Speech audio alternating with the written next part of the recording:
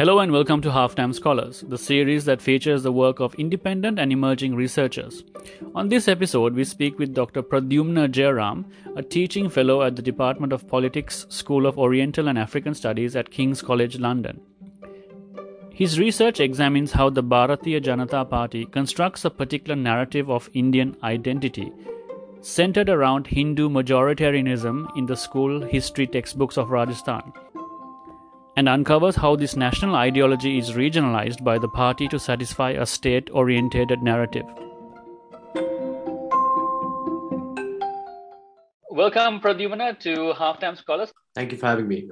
Can you tell us about your PhD work? Actually, maybe before your PhD work, what was your educational background and how did you get to your PhD program? Well, it's a mixture of things. When I finished school, I embarked on a path of studying social sciences. So I did my bachelor's and I did my master's in history. And especially during my master's, I think because the type of history which I was studying, it was quite different from what I was used to before. Even studying history at school and at university, it was from a very, very nation-centric approach. We were studying about the emergence of the Indian nation, the colonization of the Indian nation by British imperialism, and the nationalist movement for freedom. So up till the masters, it was about certain events and certain personalities and certain processes which were taking place. It was really during the masters when history was detached from the nation and it became more about people, especially people on the peripheries of history.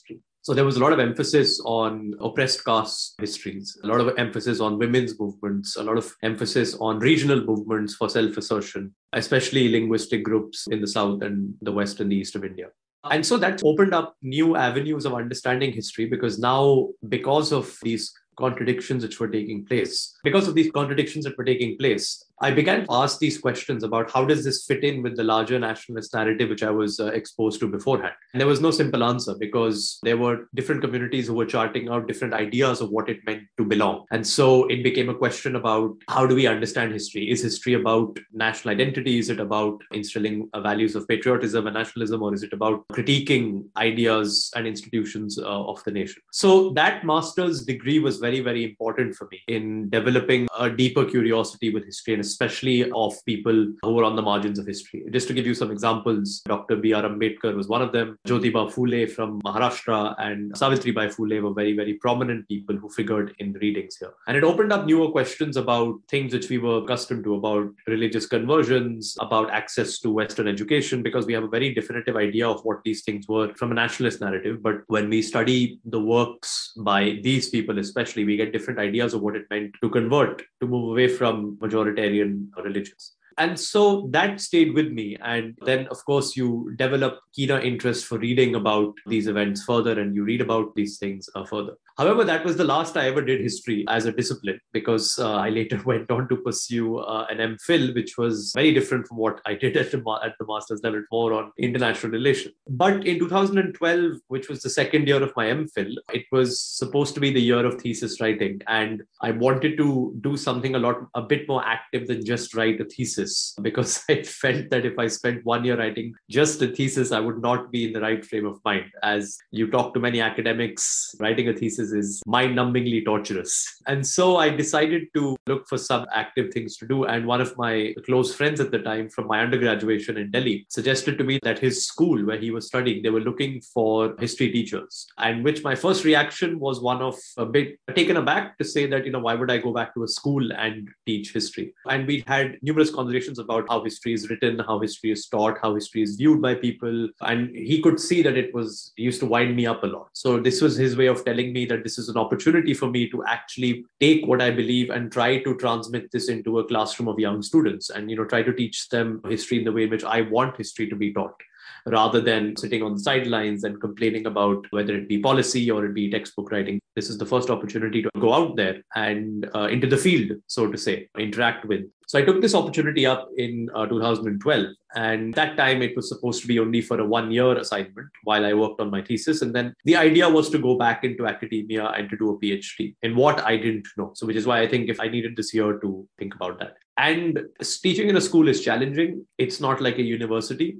where students come in and they voluntarily have chosen some of the courses they want to do and some of the disciplines they want to specialize in. Young people have very, very definitive opinions about what they like and what they don't like, especially those who are between the ages of 12 and 15, where every subject is compulsory. So while some students do like history and would like to study it further, there are others who prefer going into mathematics or science or commerce. So the idea was to develop an interest amongst all students. And this is where I think that academic knowledge counts for naught. And it's your ability to communicate with students, which is very, very important. So this is my grouse with academia, where when academics talk about these larger issues in problems of education and various things, I think we tend to forget that the way in which we are taught in schools is also one of the major problems, because I think academic historians don't understand how to write histories for school-going kids.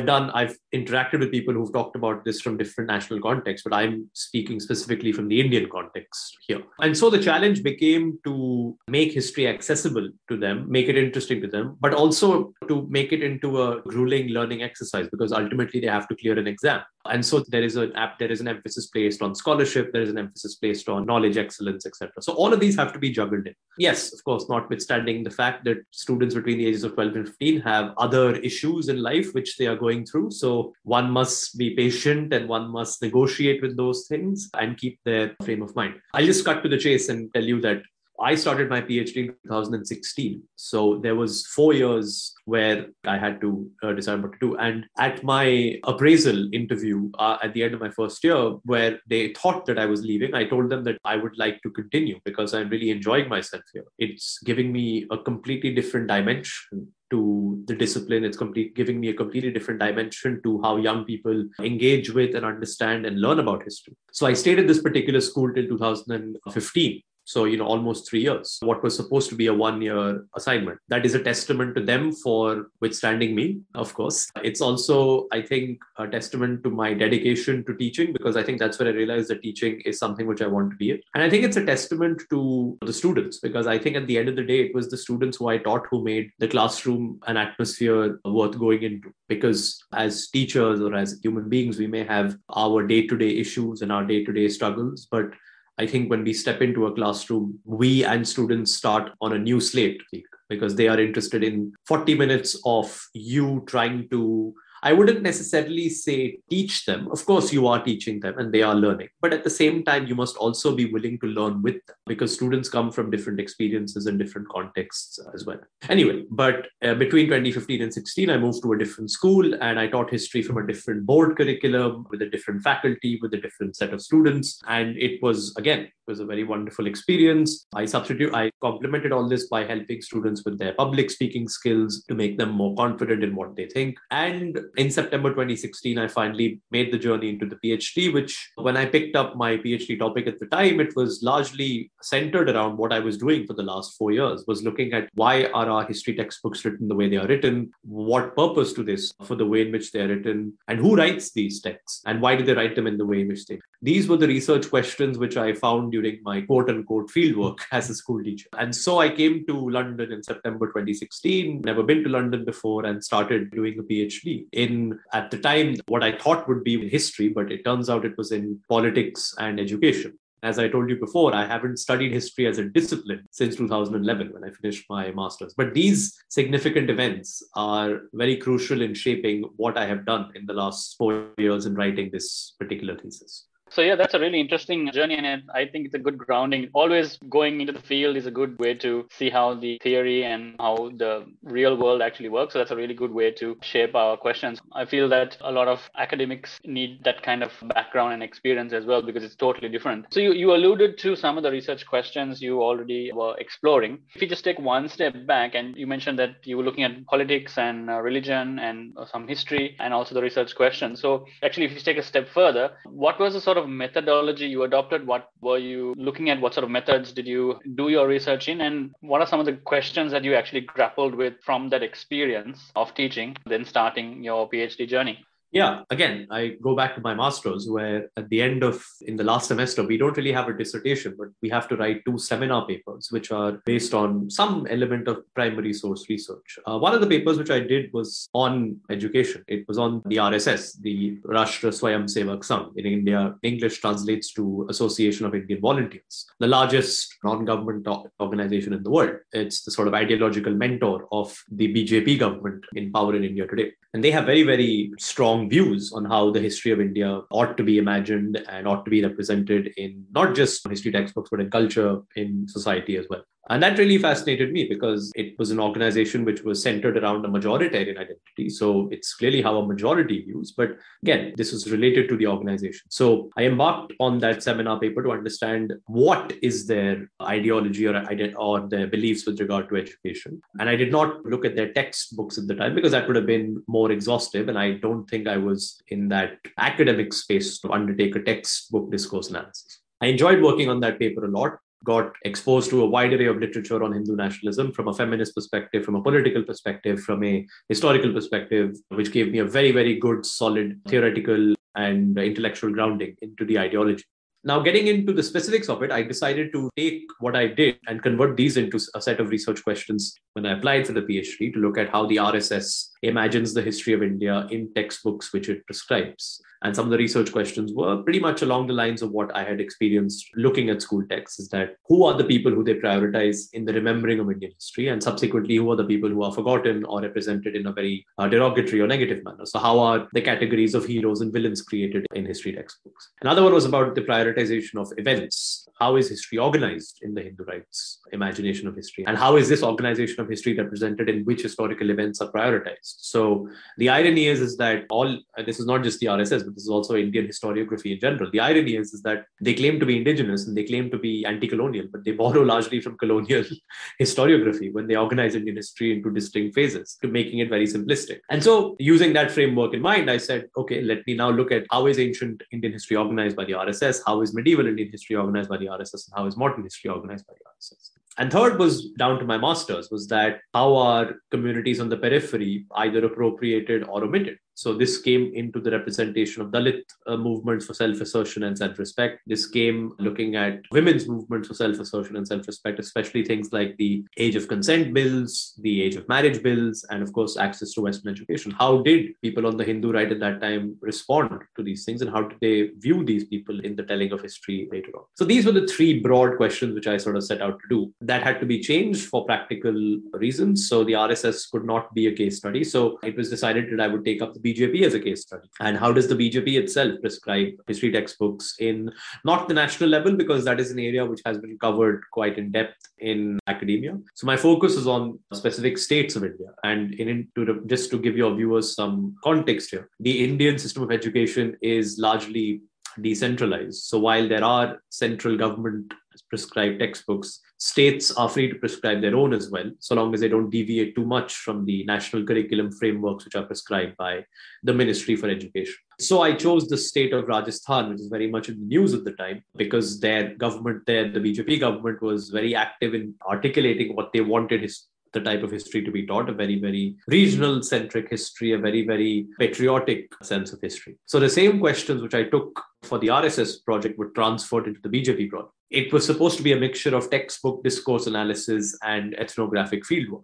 However, the ethnographic fieldwork could not be done because permissions were not given by the states and the schools for whatever reason. So it had to become a purely text-based study. So discourse analysis was the larger methodology which was used. And within these two, there were two elements of it: the critical discourse analysis, or the CDA, and the discourse historical analysis, which is the DHA. All of these were related to the questions which I had set out to answer over the course of the PhD. It deals with the periodization or the organization of history. In the more theoretical grounding, that translates into where does the nation form? Where is the nation located in antique processes of omission and nomination involved? Who is prioritized in the remembering of history? And all of this was sort of centered around something called a master narrative, which is very crucial when you're forming majoritarian frameworks of belonging. Master narratives are basically how communities who enjoy power are able to consolidate and represent themselves within the larger ambit of society, and within this, how our minorities represent. And the framework within which all of this was organized was known as the policy cycle, which is a very, very particular cycle in policy making and education. This was modified by me into making it into a textbook cycle, which has three particular contexts involved: the contexts of influence, the context of text production, and the context of practice. The context of influence are very important because it showcases who are the people who enjoy the ability to influence and to write not just policy, but also textbooks. This could be bureaucrats, it could be government ministers, it could be civil society organizations, it could be religious organizations, it could be quote unquote religious leaders, it could be influential teachers, it could be, in today's day and age, public influencers who have many followers. So who enjoys that status in society? Whose voices are heard the loudest in advocating a certain ideology? And within this, of course, is the corollary of whose voices are ignored in this regard, which then takes us on to the context of actually producing the text. Now, when you have so many people who are vying for influence, when you have so many people who are vying for authority, the job of the textbook authors is to come to a consensus. Now, what is this consensus? The consensus is what everyone can agree on to be the lowest common denominator of the historical narrative, which then produces the final textbook, which is the result of numerous contestations. The context of practice is, of course, how all of this is implemented in the schools, which was not the ambit of my own study. And so I looked at the influence in the text production to understand what this compromise of the textbook is and whether this compromise does represent the ideology of the BJP at large. So the text discourse analysis dealt with how the history of India is actually Hinduized. And therefore, the title of the thesis, Hinduizing the Idea of India. Is it done through explicit overtures to Hindutva, through direct referencing of the Hindutva ideology, or is it done by more subtle manifestations of omission, decontextualization, vilification, of course? So this was, of course, the steps which I had to undertake before I underwent the process of reading the textbooks which were thus prescribed.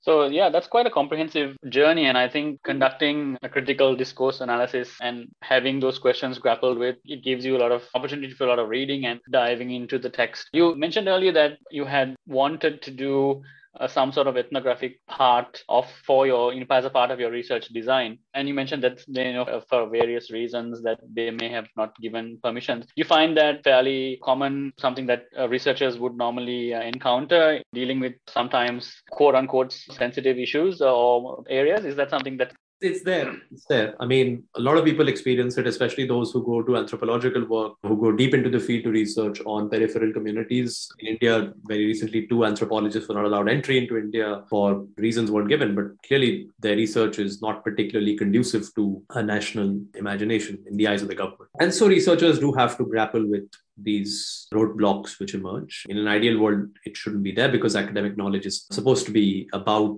building new knowledge and bringing in voices from the periphery without speaking for the periphery. That, let's be clear, but rather the voice of the periphery is represented in the research itself. But it is a larger problem. It is a problem in many countries where certain things are off limits and certain things cannot be done. Yeah, that's correct. I can draw parallels with the Sri Lankan experience as well. Similar majoritarian leanings and the way history is written, the mythology of how the state was formed and all that imagination and part idealization of being a majority and having sole ownership. This is the Sri Lankan experience, having sole ownership and sole rights to the land, and everyone who is a minority is either an unwelcome guest or a tolerated guest as in some occasions. So if we move on from that point, Pradyumna, if we look at that context, what are some of the findings that came out, and was there anything that actually surprised you?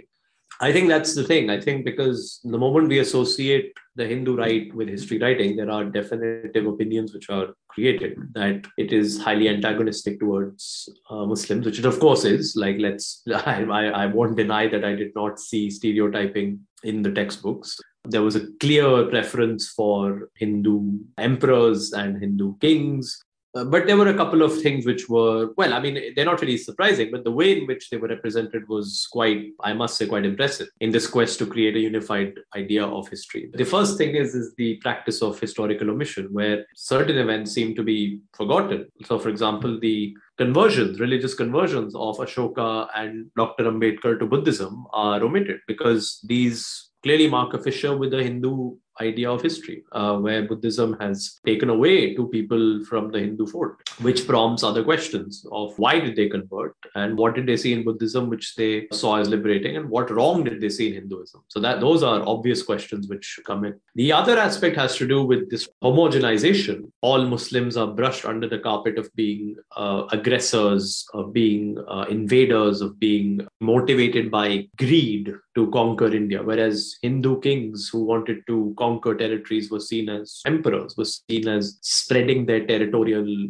space. Very proper language being employed here. But the interesting thing was that especially during the medieval period, during the time of the Mughals, and Mughal historians have talked about this in great detail. And I think that, again, one issue which I think historians of the quote unquote modern and contemporary period ought to be doing is looking very closely at the history of what was India around the time of the 15th to at least the 18th century, because there were a lot of fissures within those times. So, for example, many Muslims were actually loyal to Hindu kings, especially Rana Pratap in Rajasthan and Shivaji. They had Muslim soldiers in their ranks. And it's not like many Rajputs were galvanized by this idea of liberating India. They were more concerned about their immediate territorial ambitions, and they allied themselves with Mughal Emperor Akbar, with the very well-known policy, Akbar's Rajput policy, for example, known here.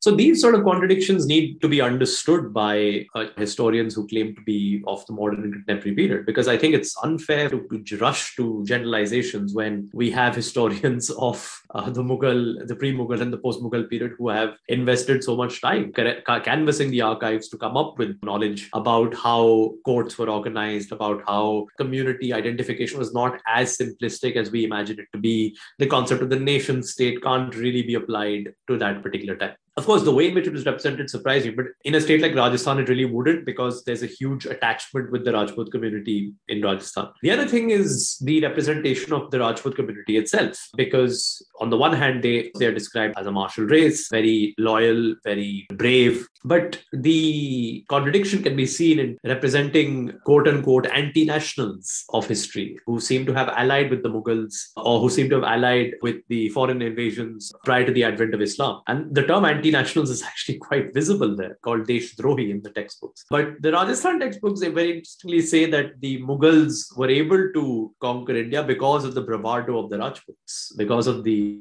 sort of strength of the Rajputs. Now, why are we not using the term anti-national to describe these Rajputs? Because they have helped quote-unquote Muslims conquer India at the time. And so these questions obviously cannot be answered in a history textbook, but it makes for a good narrative. It makes for a narrative which says the Rajputs are brave people and the Mughals couldn't have done it without them. But at the same time, you're thinking, but then why did they help the Mughals? And why didn't they just unite and fight for what was India at the time? Finally, is the sanitization of people who are close to the Hindu right, because we tend to simplify things quite a bit, especially now coming to the modern period. And I'm talking about people like Vinayak Savarkar, who has emerged from the ashes as this forgotten nationalist icon in the Hindu right, not given his due and erased from history. And so the Hindu right has done a very good job of bringing what I call one of its own into the telling of history, because they cannot really ignore M.K. Gandhi. They cannot really ignore Jawaharlal Nehru and Subhash Chandra Bose and Bhagat Singh and Ambedkar. They have to be brought in. But Savarkar is one of their own. He is Hindutva. He is the man who coins Hindutva. He is the man who gives the ideological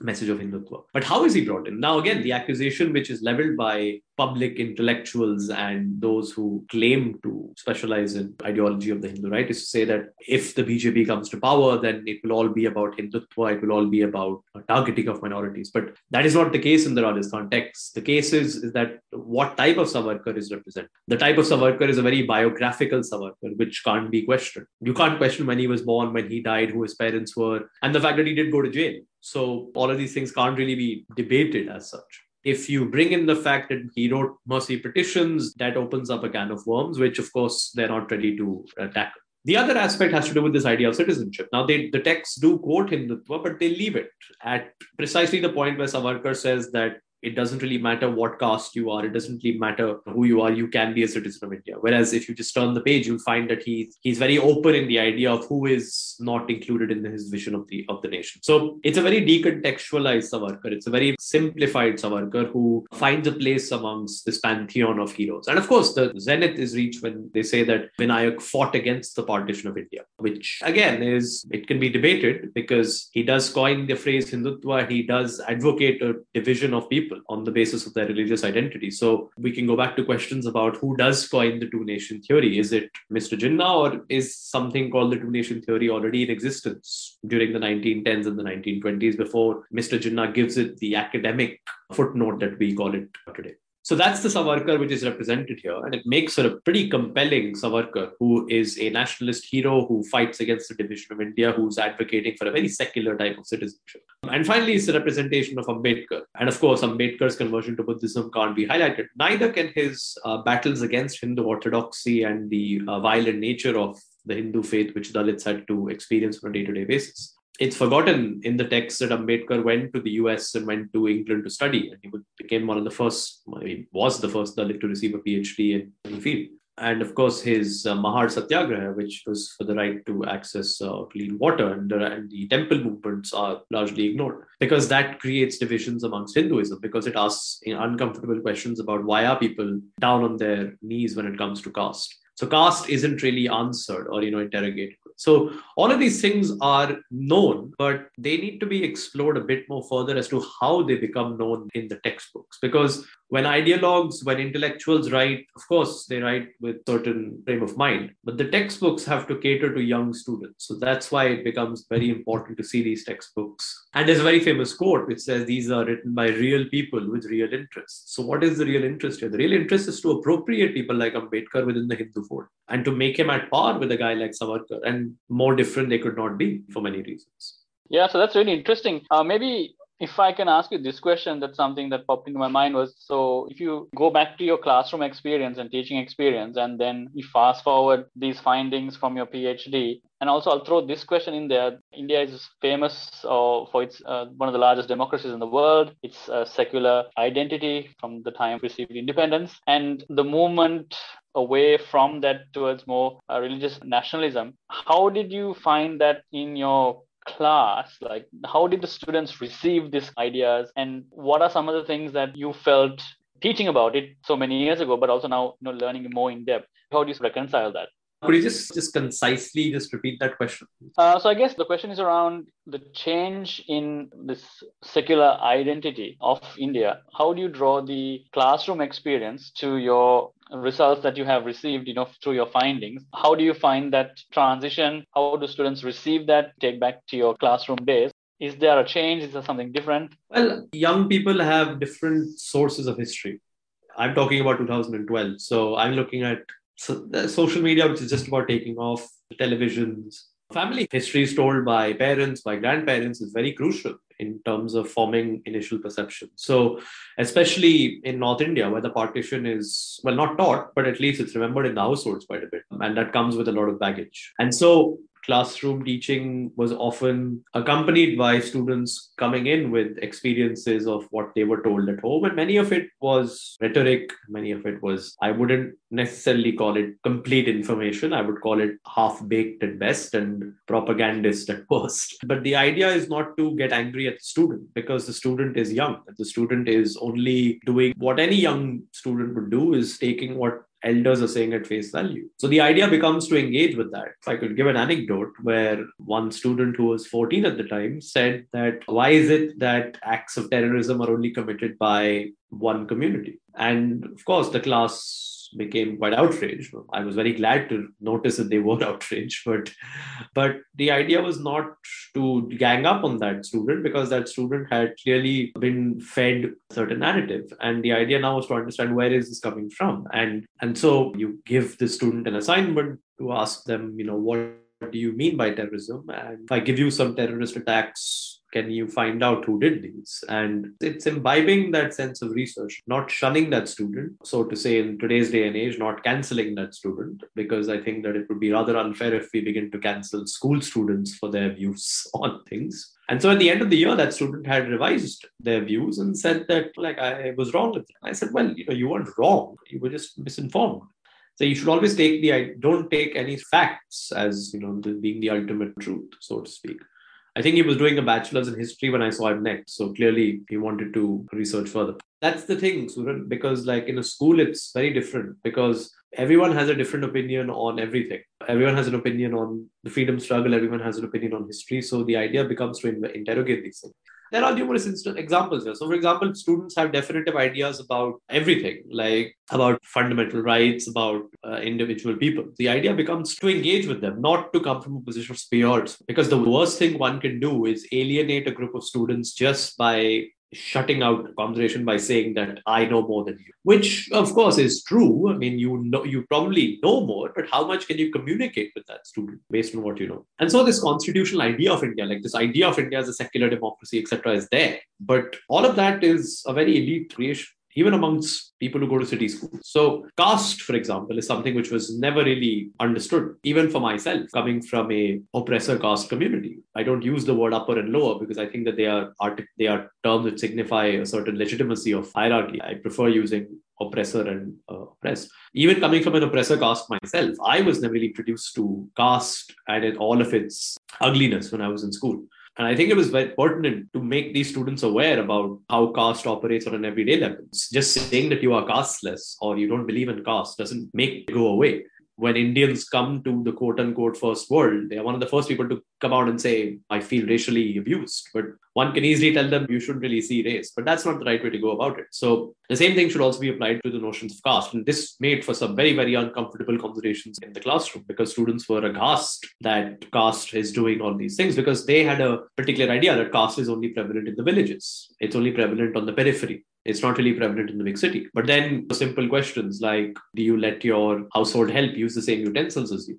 Do you let your household helps use the same bathroom as you? Prompts some uncomfortable questions. Giving projects about atrocities committed against oppressed castes where violence which is unleashed on boys, girls, men and women is shocking. And the first reaction of parents is, why are we exposing these children to such violence? And my response is very simple. They are 14 and 15 years old. They probably watch shows which have some sort of violence in it. Now, I'm not one to police what you should or should not see. But if they are watching these things, then surely they should also be able to read about certain types of violence which happens in their own country. It leads to some conflicts at first, but I think your reaction should be how the students approach these things. So they begin to question the idea themselves about concepts which we take for granted, like equality. Is equality actually there? Secularism. Is India actually a secular country? And notions of liberty. Does everyone actually get to enjoy the same fundamental rights as everyone else in the country? So that's the not excitement, but it's the sort of unpredictability of school teaching, where you will be thrown off by a simple question about why does this continue to happen today? And I think that's where I looked at those. And in my own thesis, I sought to delve further into the text. Okay, what is the hidden meaning the text is trying to convey here? How is the text trying to convey this particular meaning here? So I think they are complementary in that.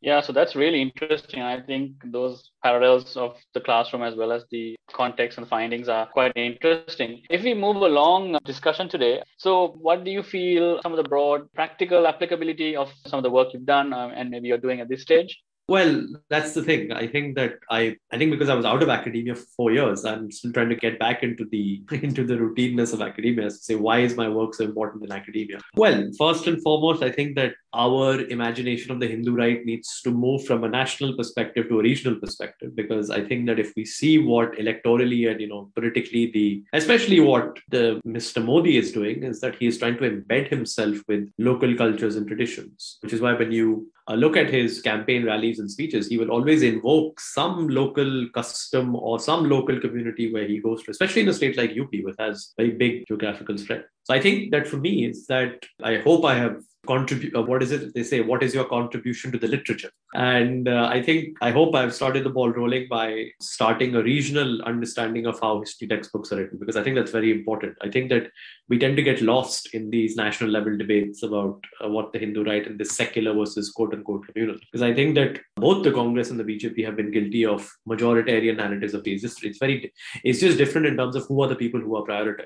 Otherwise, the concept is pretty much the same thing. I also think that in today's day and age, we need to look at how is the BJP trying to morph itself into the states? Are they using history? Are they using historical events? Because we see a common trend, which is noticing where there's always a need to target an external enemy. There's always a need to target somebody from the outside. So how is that being imagined in the intellectual space? I think that's one very important thing which we need to look at here. I also think that the conversation, as I said, needs to diversify. I think it needs to incorporate different people now. I think we've exhausted a set of public intellectuals who in my personal opinion, have not really contributed to the debate, especially about education and the Hindu right. Of course, there's a lot about the Hindu right, but I think that in education, there needs to be a new audience, so to speak. And I think that there needs to be a new way of communicating these things. I think the other thing is also within education, we also need to look at people, especially Mr. Modi, in terms of like how he imagines the history of India. Because the Hindu right has perfected the art of tweeting out something and spreading it and making it viral. And I think that we need to look at these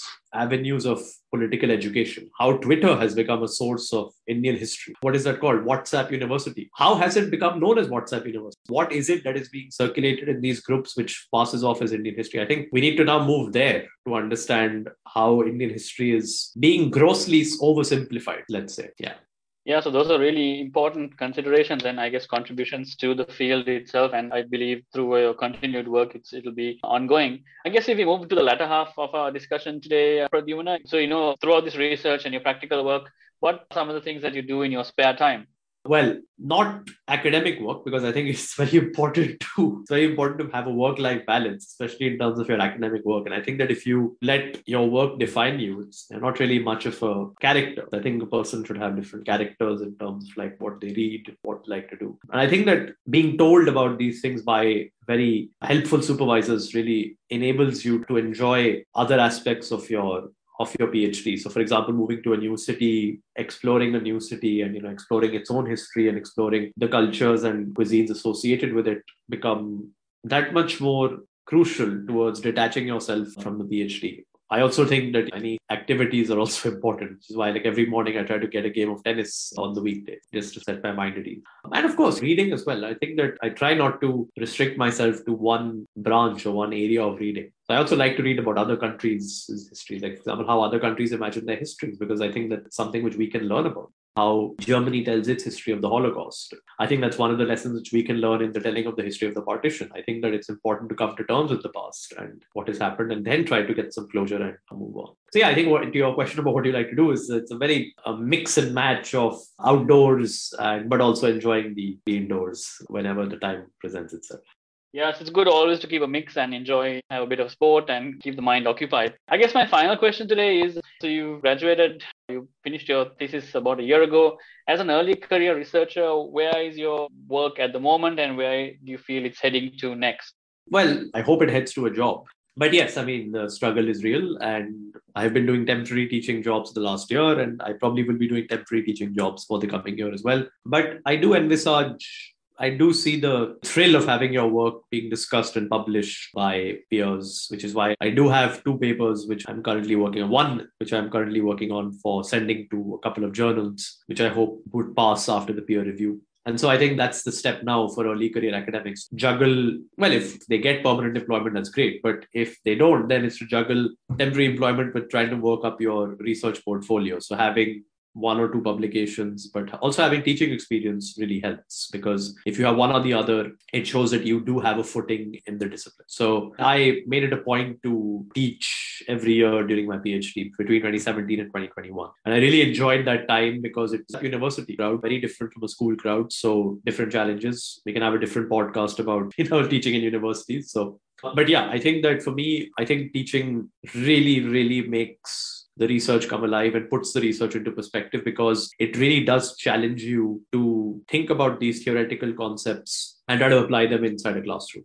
And I think that's very, very crucial as I move forward. And as we move forward as academics to understand that classroom is there. The classroom may be changing, like the dynamics of the classroom are changing in a post-COVID environment, but the foundation of the classroom remains that students want to learn. And it is our job to make sure that they learn in the best way possible, which means working a little extra to prepare for lectures and seminars and also being empathetic and introspective in the sense that students may catch you out and students may call you out by saying that they're not enjoying themselves. The idea is not to take it personally, but to learn from it. As we all take supervisors' feedback, we don't take it personally, but we learn from it. And I think that we need to apply the same thing when we are inside a classroom. So that's a good point. And as you said, your struggle is real. I'm also at the point of writing my thesis right now. So it's something that is quite a journey. But I'd like to wish you all the very best, Pradyumna, and thank you so much for sharing your work so far. Thank you very much. And thank you very much for having me as well. And all the best with your writing. And I really appreciate the fact that you have come up with this idea of communicating with researchers and putting it out there for other researchers to think about, maybe identify with, and maybe even provide some comments, hopefully not trolling, but critical and positive comments to leave behind. And I really do appreciate you asking me to speak about my research. So I thank you as well. Yeah, thanks so much. That's all for this episode of Halftime Scholars. Let us know what you think of the show and leave us a rating on Spotify or wherever you listen to the podcast. We'll see you next month on our next episode.